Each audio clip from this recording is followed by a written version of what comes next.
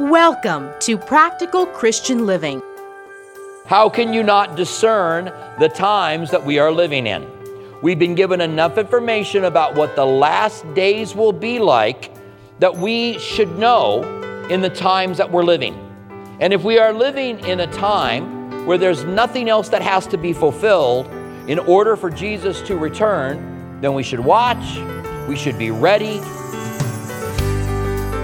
They should have known. They should have known their Messiah was coming. We have everything we need to know in the Scriptures to be certain we are living in the last days, and we need to be watching and ready for Jesus to return and take His church home.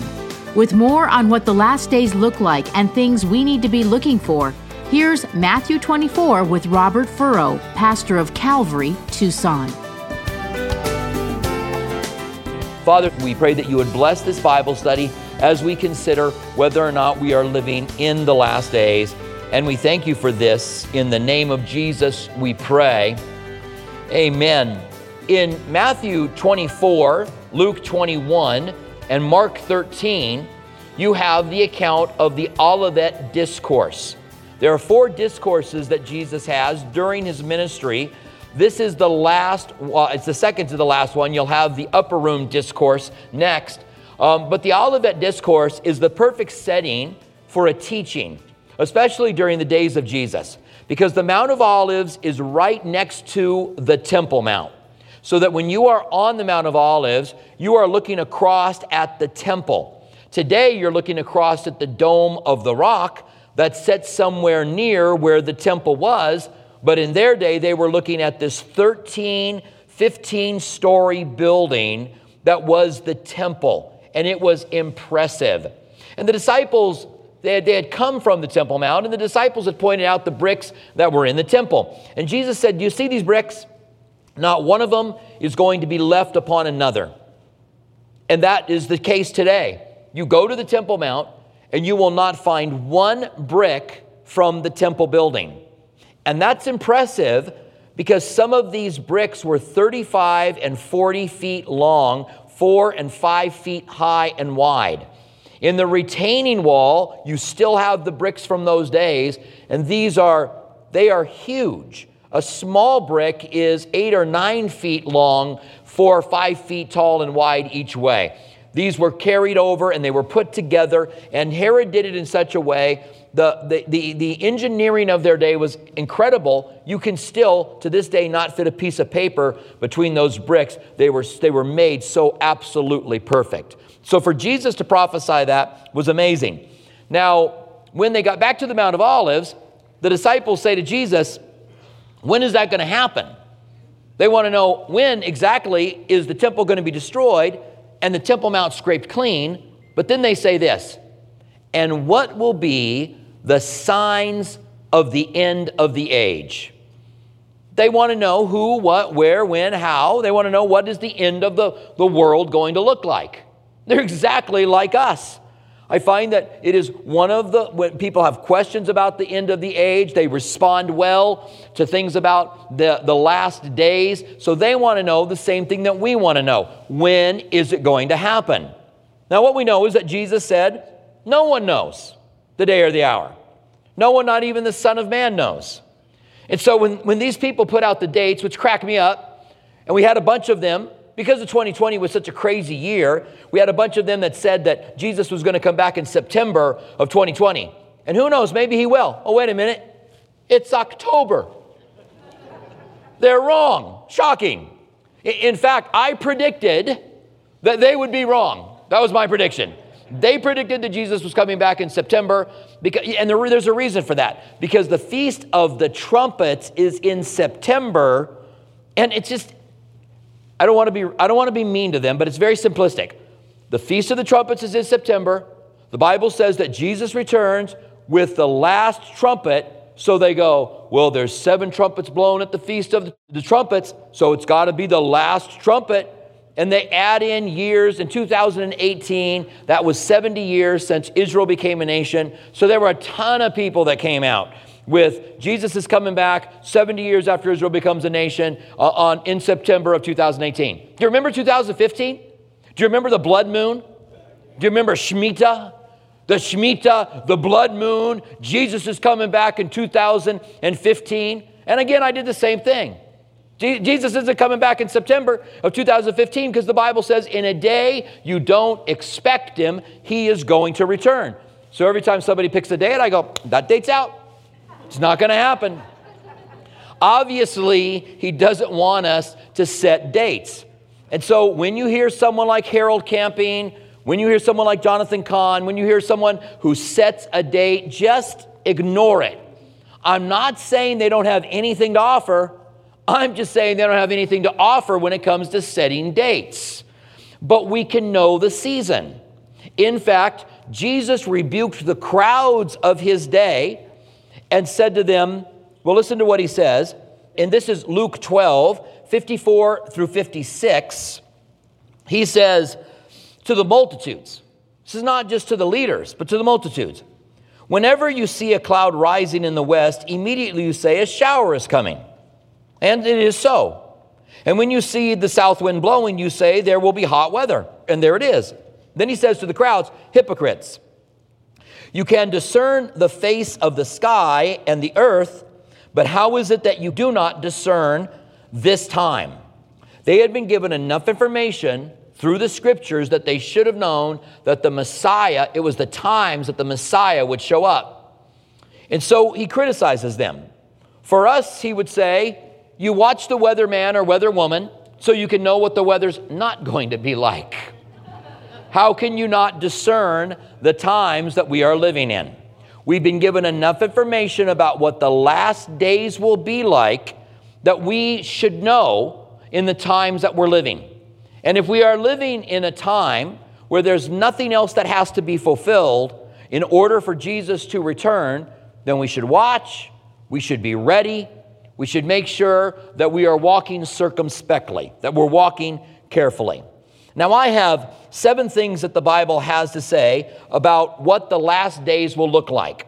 The first 4 of them are just in different passages in the Bible, and we want to talk about those. And the last 3 are in our text in Matthew 24, as Jesus talks about what the last days are. So we're going to talk about the Bible in general, then we're going to look at what Jesus had to say about what the last days were going to look like, okay? So the first one that we find is in Daniel chapter 12, verse 4. Daniel has written, the book of Daniel, the book of Revelation, both write about what the last days will be like. They talk about the tribulation period, both of them do. They talk about the first part and the second part of the tribulation period. They talk about this time coming on the earth that is harder than any other time the world will ever see. They talk about the abomination of desolation. Again, both of them talk about that. And Daniel wanted to know, like we do. Daniel wanted to know, when are these things going to take place? And the Lord tells him, don't worry about it, Daniel, because you're going to go sleep with your fathers, so you just go on and do what you're going to do. But seal this book up until the time of the end, when men will move to and fro on the earth, and when knowledge will increase. So we're told what the time of the end will look like. Now, there are critics that will say, well, he was just saying that during history, men are going to go back and forth on the earth, and knowledge was going to increase during that time. And I don't know whether or not that's the breakdown of the original text or not, but what I do know is that it fits what the world looks like today. Men go to and fro on the earth. If I were teaching this a year ago, I would have looked up the numbers of how many people are in the air at one time. It was an incredible number. Now it's far less, right? But it was an incredible number before COVID. There would be like 200 and something thousand people in the air around the world at one time going from one place to another. Men were moving around the earth. And knowledge is increasing at an incredible exponential rate. Knowledge doubles now every few days. And that's about to be outdated because we have quantum computing that is now making leaps and bounds. And a quantum computer, and I had a scientist confirm this with me last night. He came up to me after the service and I was like, oh no, I was wrong, wasn't I? And he said, no, you're right. And so quantum computing is millions of times more powerful than the computing that we have today. And there's some reasons for that, but knowledge is going to start doubling, not every few days now, but it's just going to be doubling at this incredible rate. Where this world is going, I can't even say it, where this world is going with technology is really, really dangerous. Who knows when it comes to our information following us, when it comes to our privacy, when it comes to AI, when it comes to our jobs, and technology is massively deflationary, which means it becomes cheaper and cheaper to do things. And deflation is the reason that they had the Great Depression in 1870. Deflation is the reason you had the Great Depression in the 1930s. Deflation is one of the reasons that you had the recession in 2008. Because, I mean, think about it. To buy a big screen TV 20 years ago cost you $12,000, $15,000. You can buy a big screen TV now for a couple $100. And so you have all this deflation. And there's reasons for that, and I don't want to get into it now. But simply to say that we are living in that day when knowledge is increasing, and it fits exactly what God said to Daniel. The second thing the Bible tells us about the last days is that they're going to be dangerous times, perilous times. Listen to what Paul said about the last days in 2 Timothy chapter 3. He says, "But know this, that in the last days perilous times will come." Listen to some of the characteristics of people during this time. "Men will be lovers of themselves, lovers of money, boasters, proud, blasphemers, unthankful, unholy, unloving, unforgiving, slanderers," or lying about people, "slanderers, without self-control, brutal." Men will be brutal in the last days. "They will be despisers of good, traitors, headstrong, haughty, lovers of pleasure rather than lovers of God, having a form of godliness but denying the power. From such people stay away from." Now, I think that these characteristics you could find among certain people in all of history. You go back and you can look at some of the emperors. It was their thoughts. This is how they lived. But we're talking about massive people in our generation that have these attitudes today. We are the selfie generation. We are living for ourselves. And these are the kind of mindsets that the Bible says people would have in the last days. No wonder there are some of the other things that are said when we understand that that's the attitude of people's hearts. The third, and this is very important, is that the children of Israel would be regathered to their land. We could go to passages in Jeremiah, in Ezekiel. We're going to go to one in Isaiah. But there had been the promise that God in the last days will regather the nation of Israel once again.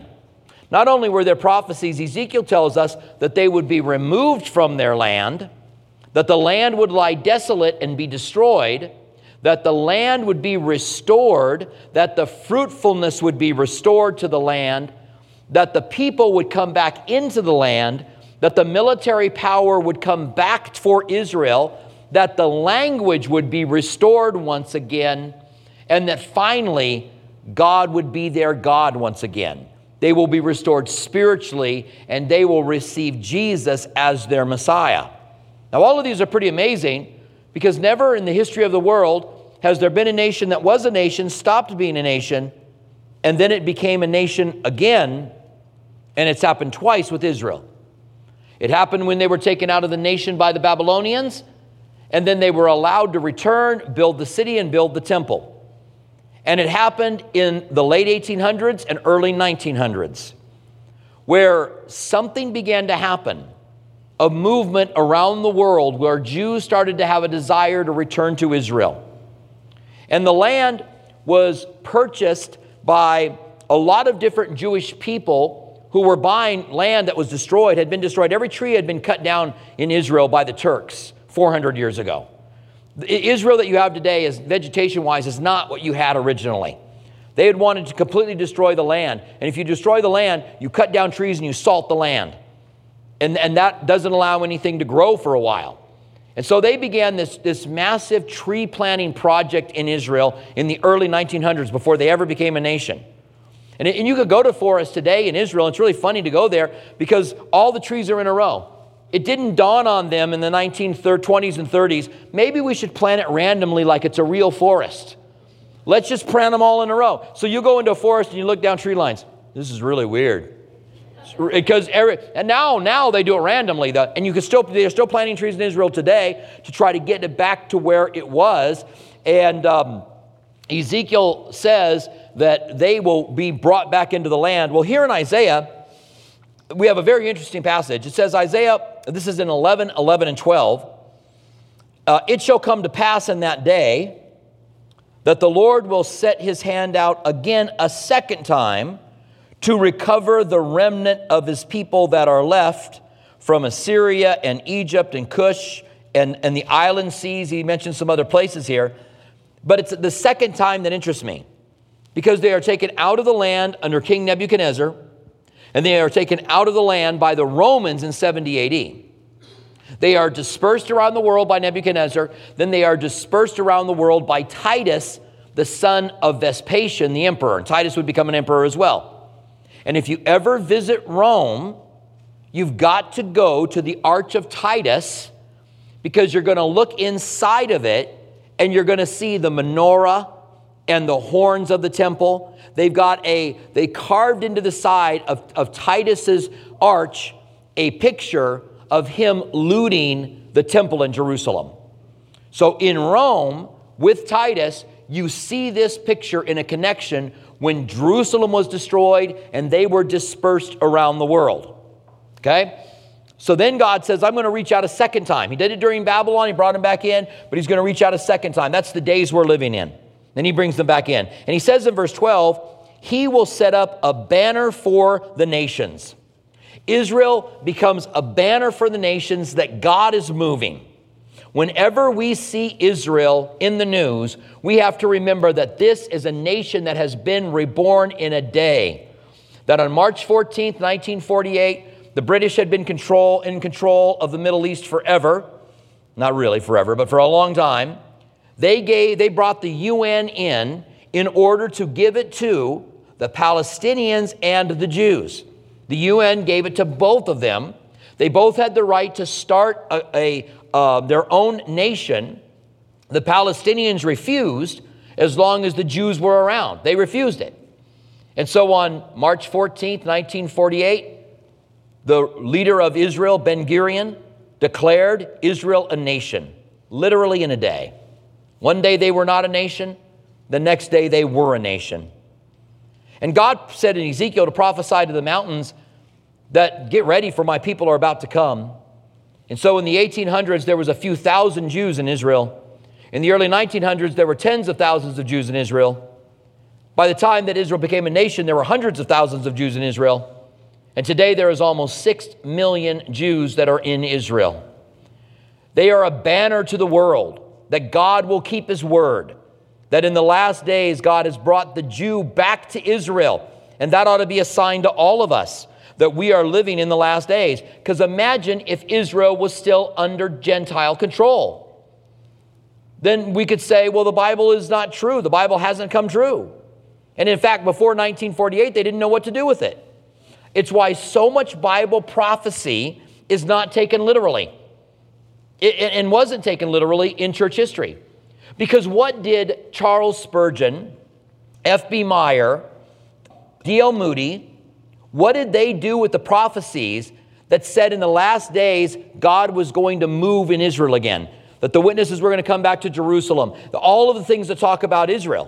144,000 from every tribe going out to preach the gospel during the tribulation period. What were they going to do with all that? They were looking at Israel and going, Jerusalem's desolate. No one's there. The Jews aren't in Israel. So they allegorized it. But that all changed in 1948 when Israel once again became a nation. Now the fourth thing that we have as to what the world's going to look like in the last days comes from Jesus himself, and it's about Jerusalem. Jesus said in Luke 21, and they will fall by the edge of the sword, talking about the destruction of the city in 70 AD. They will fall by the edge of the sword, and they will be led away captive into every nation. This is Jesus giving the prophecy that Jews are going to be dispersed around the world. And they were literally. Every country had Jewish communities that were around the world. Because of their law, the kosher laws, because they kept the Sabbath, they were not assimilated into the cultures around them. And so there were Jewish communities everywhere. And then it says, Jesus said, and Jerusalem will be trampled by the Gentiles until the time of the Gentiles is fulfilled. There's another passage that talks about the time of the Gentiles, which is what we're keen on here. Romans 11:25 says, talking about the Jewish nation, I do not desire, brethren, that you should be ignorant of this mystery. There's a mystery. He's going to tell us about it. Lest you should be wise in your own opinion, that blindness in part has happened to Israel until the fullness of the Gentiles has come in. So Israel's going to come back to Christ when the fullness of the Gentiles is done, and Jerusalem is going to be trampled by the Gentiles until the fullness of the Gentiles is done. Okay? So in 1948, Israel becomes a nation. From 1948 to 67, almost 20 years, they do not control Jerusalem. Jerusalem is controlled by the Palestinians. Jerusalem is controlled by the Arabs.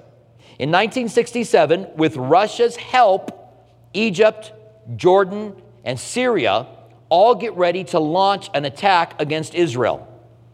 Israel finds out about this attack. They find out a large mass of weapons in the West Bank, and they do a preemptive strike in 67.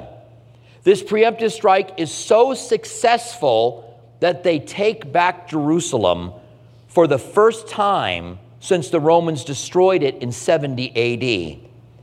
And if you can go and look up some of the footage of them in the streets of Jerusalem on that day they took it, it's amazing. They took the entire city. For the first time in 2,000 years, Jerusalem was under Jewish control. Almost immediately, they gave back the Temple Mount. It was a peace branch that they wanted to give them. And looking back on it on hindsight, it was a mistake. Because it is from the Temple Mount that they would throw stones down on the Jews who were praying at the Western Wall. The Western Wall was as close as they could get to where the temple was because they had given back the Temple Mount. That's where the Dome of the Rock is. And they thought, well, we'll make peace and show the Palestinians that we want to do things right. And I like what Chuck Smith used to say. 1967 was almost the end. It was almost the point. They could have, had they had a different leadership in charge, they could have said, we are taking Jerusalem completely now, and we're going to under our complete control. There's still difficulties on the Temple Mount today. If you go to Israel, it's always a tense place to go. In fact, the last time that we went, which was a couple years ago, I talked with one of our guides about seriously not going up on the Temple Mount because there were all kinds of problems that were happening. They'll look at the women when they go up on the Temple Mount, they'll say, you're not dressed properly. They'll make them do something, wrap a coat around their waist or do something really weird. Sure enough, that happened to us. We got up there and they picked out a couple of our gals. You guys have to do this. And there's always tension that's going on up there. But the Jews are once again in control of Jerusalem, which means that it wouldn't take very much now at all for the time of the Gentiles to be fulfilled. It fits. If the Jews were not in control of Israel, had they not taken it in 67, then we could not say we're living in the last days. But we are, because Jesus gave us that prophecy. Thank you for joining us for Practical Christian Living with Robert Furrow. We hope that our verse-by-verse studies truly help you to see that God is real. He wants a personal relationship with you, and His Word is life-changing. If you'd like to hear more of Robert Furrow's teachings, visit CalvaryTucson.com. For our local listeners, we invite you to join us at one of our two campuses. Our East Campus at Speedway and Camino Seco meets Saturdays at 6 p.m. and Sundays at 9:45 a.m. Our West Campus, south of Palo Verde and I-10, meets Sunday mornings at 8:30 and 11 a.m. Our midweek service times are Wednesday evening at 6 p.m. at our East Campus and 7:15 p.m. at our West Campus. If you prefer, you can watch our service at live.calvarytucson.com and also on our Facebook page and YouTube channel. Our online campus is available during East Campus service times. If Practical Christian Living has blessed you and you'd like to donate, please visit PCLAZ.org. That's PCLAZ.org, where you can make a secure one-time donation or sign on to become a monthly partner on a reoccurring basis. Have you accepted Jesus into your life, or do you have questions about salvation? We'd love to hear from you. Email us at saved@calvarytucson.com. And don't forget to follow us on social media, Instagram at Calvary Tucson or Facebook at Calvary Chapel Tucson. We want to remind our local listeners that you can watch Practical Christian Living TV Sunday mornings at 8:30 a.m. on KGUN 9. Thank you for joining us for Practical Christian Living.